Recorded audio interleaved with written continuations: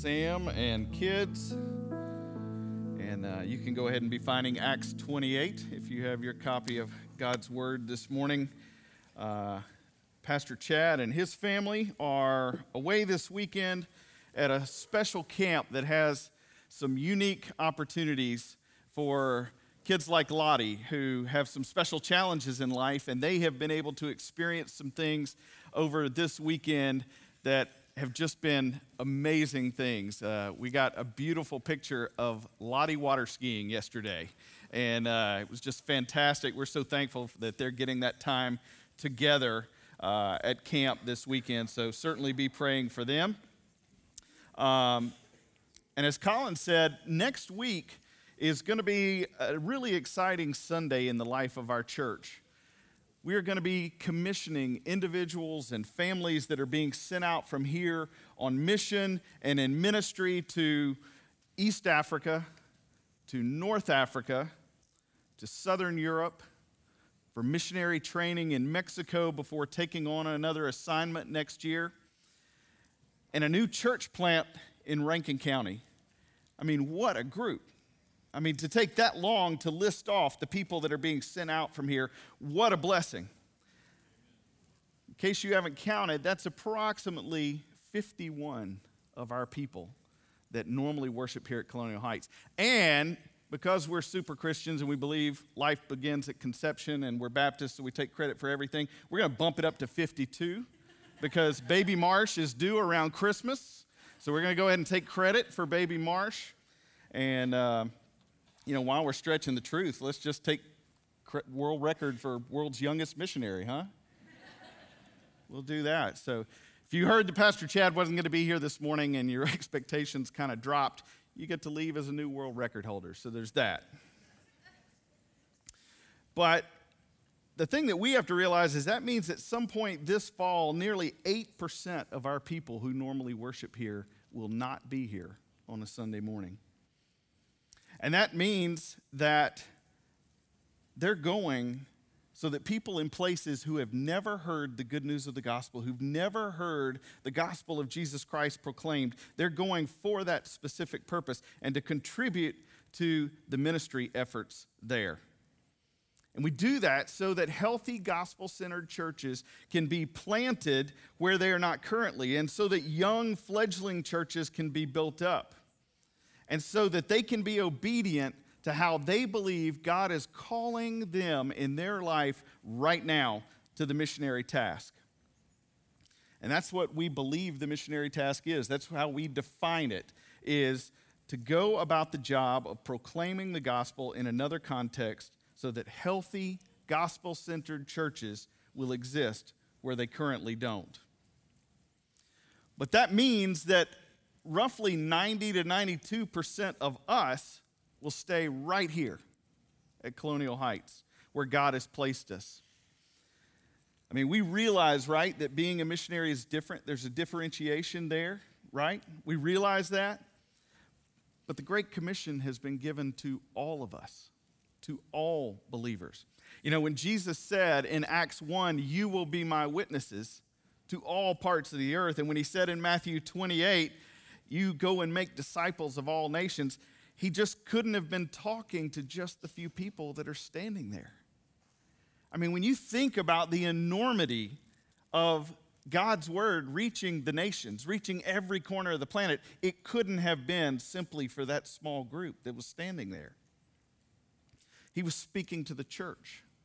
That's you and that's me. That's all of us. And you may remember sometime back in a previous message that Pastor Chad described all Christians, all believers. He described them in two ways, if you remember that. He described them as type 1 believers, which is all of us. And we've all been given the Great Commission to go and make disciples of all nations. And then some will be type 2 believers, as he described those. They'll be asked to do the same thing, but in another context. But what about this 92% of us, Christ followers, who believe that at this moment, God has not yet revealed that we're supposed to go anywhere? He has placed us here specifically and given us the task that he laid out. So what are we supposed to do? Well, I think we can find a good example of that by looking at a portion of the life of the Apostle Paul. And that may seem a little strange because you may, like me, you may be instantly thinking, all right, time out. The Apostle Paul was the greatest missionary that ever walked the planet, right? How are we going to learn to go where we are? How are we going to learn to make disciples where God has placed us by looking at the life of the Apostle Paul? Well, Paul didn't spend his entire life traveling. He didn't spend it going around Asia and Europe. And if we look back at the book of Acts, we see a quick outline that tells us that after his conversion, he spends a lot of time in Jerusalem and in Syria and Cilicia. We read about all those beatings, how he was chased out of city after city. And towards the end of the book, after he has begun to travel on his missionary journeys, we even read about all of these experiences he had. How many have been shipwrecked in here? One. We actually have someone who's been in a shipwreck here. Paul wasn't just shipwrecked. Paul was shipwrecked multiple times, more than once. He was beaten. There were even snake bites involved. I mean, as he traveled, he experienced a lot of interesting things. But his missionary journeys took him all over Central Asia and Europe, including many islands where he came into conflict with the Jewish leaders. And he finally appealed to the Roman government and found himself in a Roman prison. And that's where we pick up in our scripture this morning. Paul is in a Roman prison for the first time. And that's not exactly the home context that any of us would pick, right?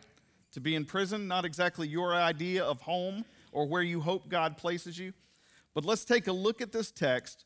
Let's read and see how Paul lived a life of faithfulness when he wasn't traveling to foreign countries, when he wasn't planting churches in new places. How did he remain faithful to the teachings of Christ in that situation? So in Acts 28, join me.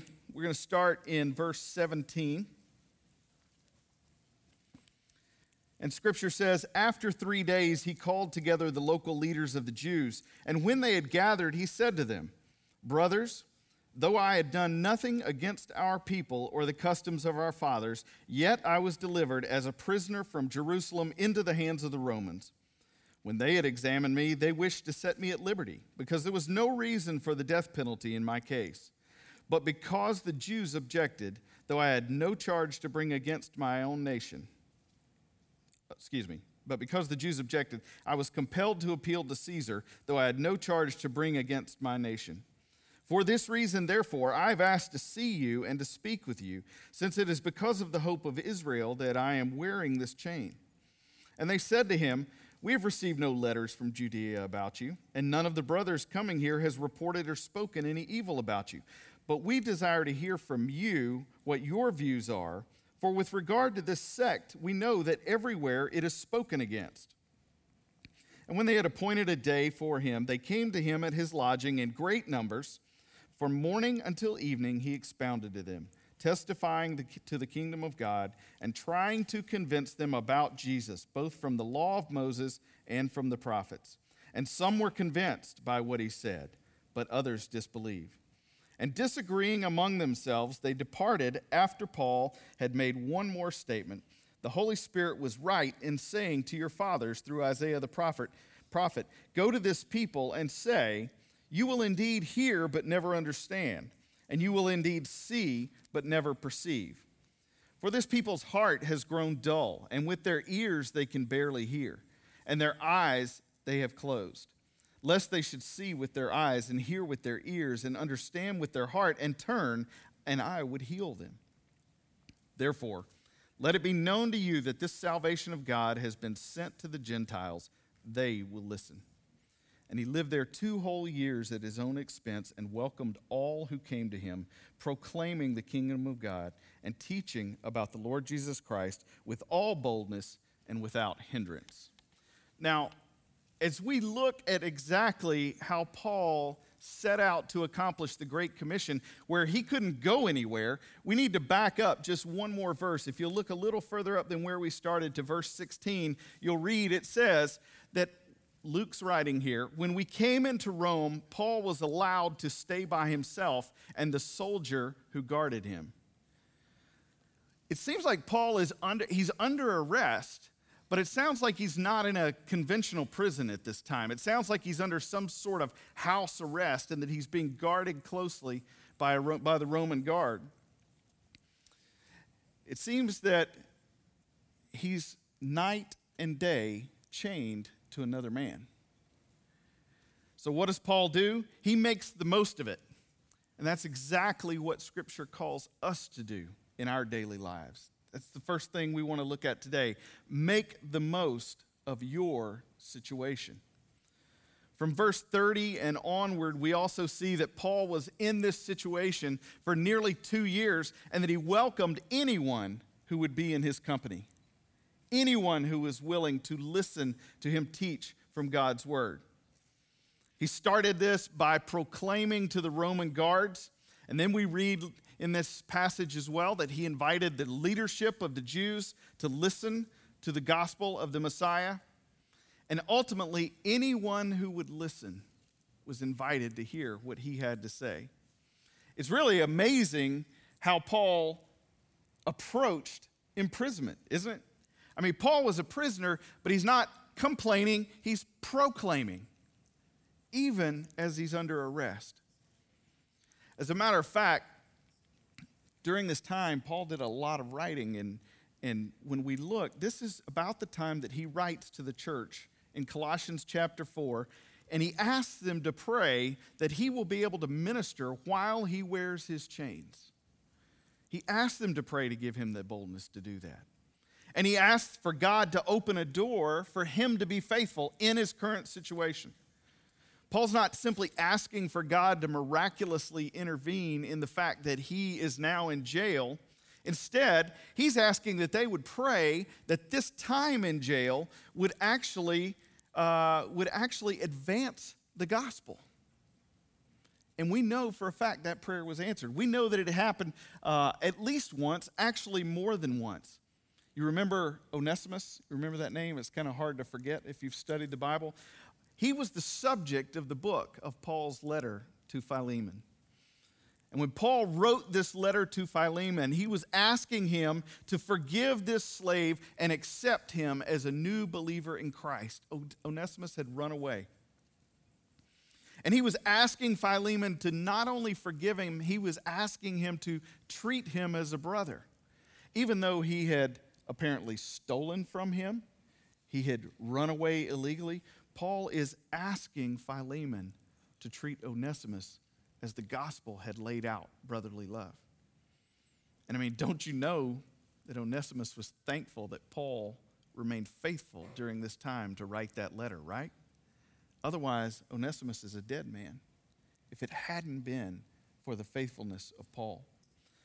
And it happened more than once. We know that many Roman guards were hearing about Jesus while Paul was in this imprisonment. If we flip over to the letter that he wrote to the church at Philippi in Philippians chapter 1, starting in verse 12, Paul says, I want you to know, brothers, that what has happened to me has really served to advance the gospel, so that it has become known throughout the whole imperial guard and to all the rest that my imprisonment is for Christ. And most of the brothers, having become confident in the Lord by my imprisonment, are now much more bold to speak the word without fear. So while Paul is in prison, the military, and even the military is hearing the gospel. Even the Jewish believers who are returning to Rome after they had been kicked out by the Roman government, even those guys, as they come back, they are being emboldened in their faith by learning that Paul is remaining faithful even in chains. So the gospel was changing people inside the prison and throughout the entire city. Paul's life was making a difference for the kingdom, and it wasn't simply that Paul was just staying in one place and that he couldn't move. Paul was actually chained to another dude and still preaching, still proclaiming the change that had come in his own life in the hardest of hard circumstances. I don't know what you're going through today, but I would venture to say you're not in prison, right? I mean, you're here. So we can take Paul's example and we can take whatever we are encountering in life and know that there is a way that we are able to be obedient to make disciples in our own circumstances. We need to just make the most of every day that the Lord gives us to speak truth to every person that we encounter. We need to pray. We need to encourage our fellow believers to do the same and embolden them in their faith. Paul was having a global impact like we talk about. We want to have a global impact. We want to see the Great Commission accomplished at some point through the Spirit's working. Well, Paul was having that kind of impact and never leaving his spot, being in prison. So we want to make the most of our situation. Secondly, you need to teach people from Scripture. Second, teach people about Jesus using the Scripture. We see this modeled in the life of church believers throughout the New Testament. If we flip back to the early chapters of Acts, we see Stephen, even as the men are picking up the stones to stone him and kill him, we see Stephen doing what? Reciting Scripture, teaching Scripture until the end when he was martyred. I mean, Philip the evangelist, one of my favorites. What did Philip do? Philip sees the Ethiopian on the road. He hears that he is reading from the book of Isaiah, and he says, you know what, let's talk about that. And he begins to share the good news of the gospel about how the Messiah has come and that these words that he's reading in Isaiah have been fulfilled in Christ Jesus. And going back to chapter 28 of Acts right here, our text this morning, look back up to verse 23. In Paul's second meeting with the Jewish leaders, he tells us this. He says, when they had appointed a day for him, or Luke says, when they had appointed a day for him, they came to him at his lodging in greater numbers. And from morning until evening, he expounded to them, testifying to the kingdom of God and trying to convince them about Jesus, both from the law of the prophets and from Moses. So we need to not neglect all of Scripture whenever we are sharing Christ with those who need to hear it. Tony Merida, in the Christ-Centered Exposition commentary, said that as he looks at this passage, he sees Paul sharing Scripture in 4 different ways, and it was so good, I wanted to share it with you. He says, first of all, we see Paul sharing Scripture from dawn to dusk. If we back up in the story of Acts, the story of the early church, when you look at chapter 20, do you remember the story where Paul was in Troas and it says he started preaching that morning and he preached all night long? And you remember there was this poor soul with an unfortunate name, Eutychus, who was sitting in the window? And Paul preached so long that Eutychus falls asleep and falls out the window, and they think he's dead. Now I'm just going to tell you, as someone who gets to preach from time to time, one of your greatest fears is to look out, somebody's nodding off. I mean, there may be a few here today, I'm not sure. But I mean, none of us who have preached, for the most part, I would say, have probably ever been so unfortunate that you preached so long and so bad somebody died from it, right? But we're called to be this faithful, to preach like this at all times. And most of you may never get the chance to stand and just real quickly have a captive audience like this and preach to them. Your method of teaching from Scripture will probably come in other ways. And what that causes us to do, it causes us to do something that we have been talking about a little bit around here, and it's the fact that we need to be urgent but not hasty. And there's a difference. We need to be urgent but not hasty. For most of us, our gospel conversations are going to come over time in relationship with other people. And it may take more time, but we need to be faithful to preach, as Tony Merida describes, from dawn till dusk, at every opportunity that people will give us. So he preached from dawn to dusk. He also preached from cover to cover. We've kind of mentioned that already, but Paul's example shows us that he reasoned with them from the law of Moses and the prophets and began to teach them about this new king of Israel, this new Messiah who was recently crucified for the sins of the world, and that much of the New Testament was even was even being written right now, or actually hadn't been written at all. But yet the Old Testament scriptures are sufficient to point to Christ and to show people the good news of God's redemption, of our sinfulness and the need that we had for a Savior, and that God was so faithful to provide that for us. So we need to not neglect all of Scripture as we share with people over time. The third thing he says is that Paul also preached from heart to heart. We look back at verse 23, we can see this example. It says, when they had appointed a day for him again, they came to him at his lodging in greater numbers, and from morning till evening he expounded to them, testifying to the kingdom of God, and trying to convince them about Jesus, both from the law and from the prophets.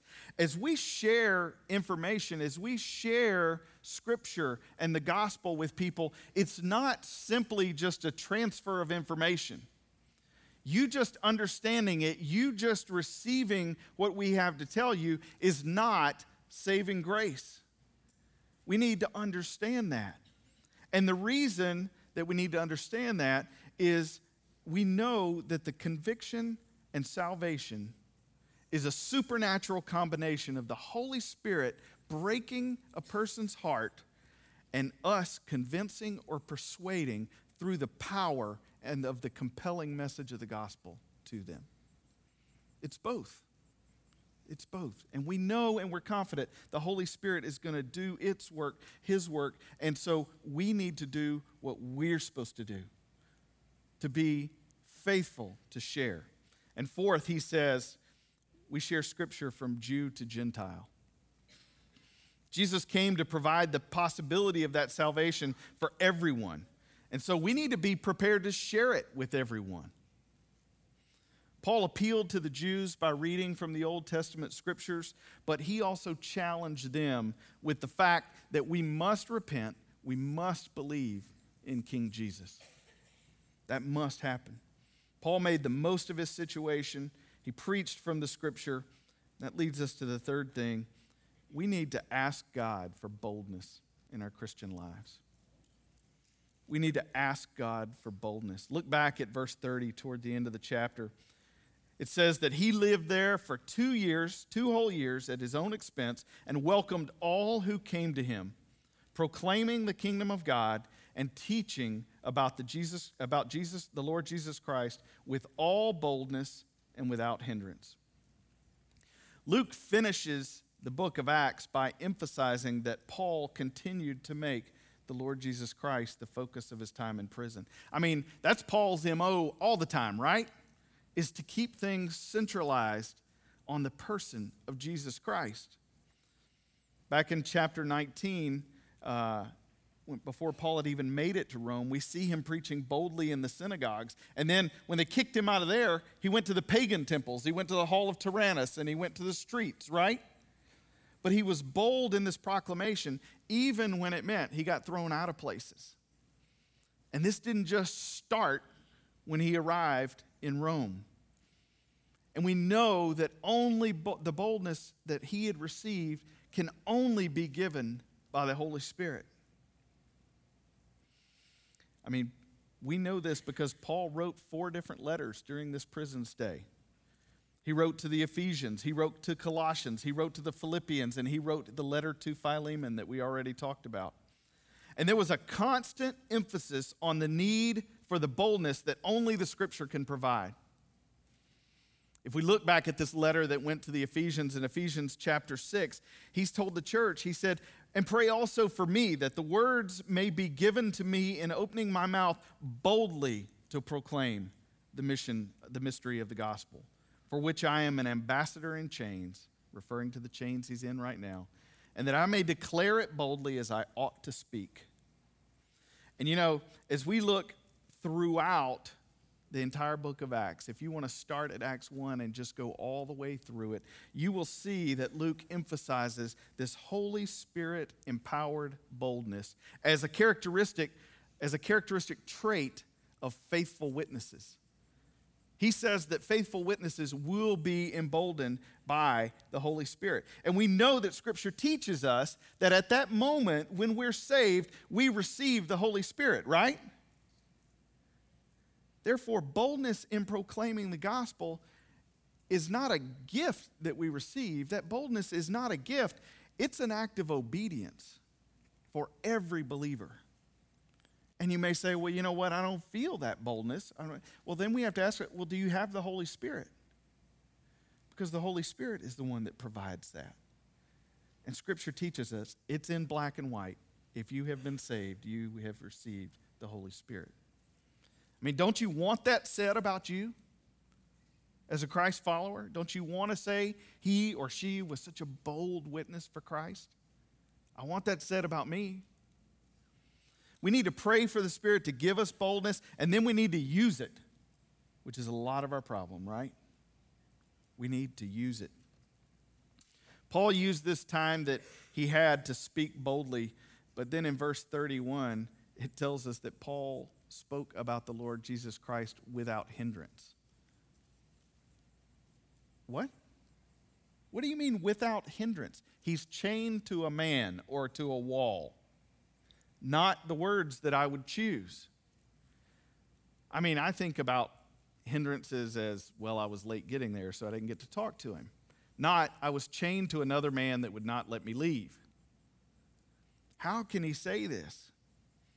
He was under arrest. Well, it could refer to the fact that Paul wasn't in a formal prison. Instead, he was doing this kind of house arrest thing, but I don't really think that's it. I think that what Paul was saying is that although he was chained, the Word of God will never be bound.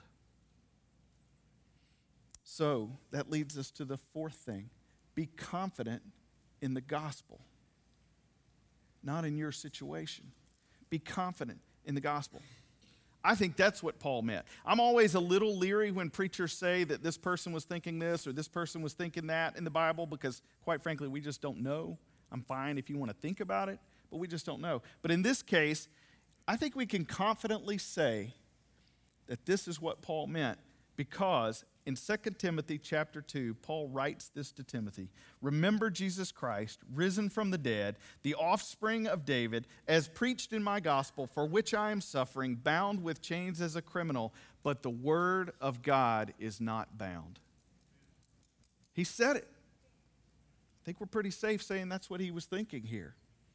You know, in seminary classes, they always tell you the best way to interpret Scripture is with Scripture. By seeing what does Scripture in its totality, what does it is in a whole say about itself. One of the most common excuses that Christians give for not talking to people about their faith is that they don't know all the answers. And I am guilty of that very sentiment myself. I don't know all the answers, therefore I'm a little bit cautious about sharing. But the reality is that's just pride, right? It's just fear of what I'm going to look like, of what's going to be said about me, rather than obediently, boldly proclaiming the gospel. If the gospel has changed you, you've got a story to tell, and the Holy Spirit will accomplish His work through that. So let's look at how that happened in the early church in Acts simply by doing that. Luke documents it for us all throughout the book of Acts. And I'll just read these off. I'll read the passages if you want to write them down. Acts 6, chapter 7. And the word of God continued to increase, and the number of disciples multiplied greatly in Jerusalem, and a great many of the priests became obedient to the faith. Acts chapter 9, verse 31. So the church throughout all Judea and Galilee and Samaria had peace and was being built up, and walking in the fear of the Lord and in the comfort of the Holy Spirit, it multiplied. Acts 12, 24. But the word of God increased and multiplied. Acts 16, verse 5. So the churches were strengthened in their faith, and they increased in numbers daily. Acts 19, 20. So the word of God continued to increase and prevail mightily. Notice that not one time in any of these accounts does it mention anything about the skills of the person who shared the word. Not one time.